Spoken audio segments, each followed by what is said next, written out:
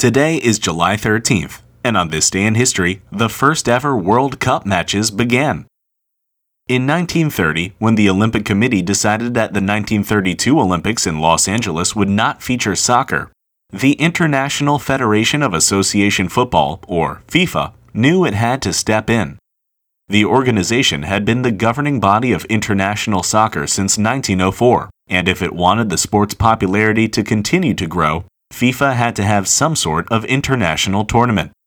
So, in only a few months, it put together the first ever World Cup, a tournament among nations to decide who had the best football team.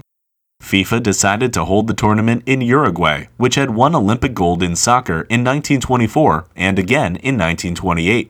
But unfortunately, the long journey to South America precluded many European teams from participating, with many countries' semi-professional players fearful that the long time they'd spend abroad for the tournament would mean that they'd return home without a job waiting for them.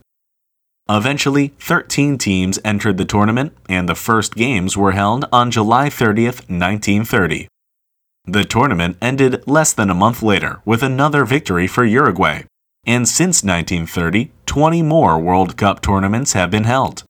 These days, 32 teams compete in front of a televised audience of hundreds of millions in the most popular sporting event in the world, and it all began on this day in history.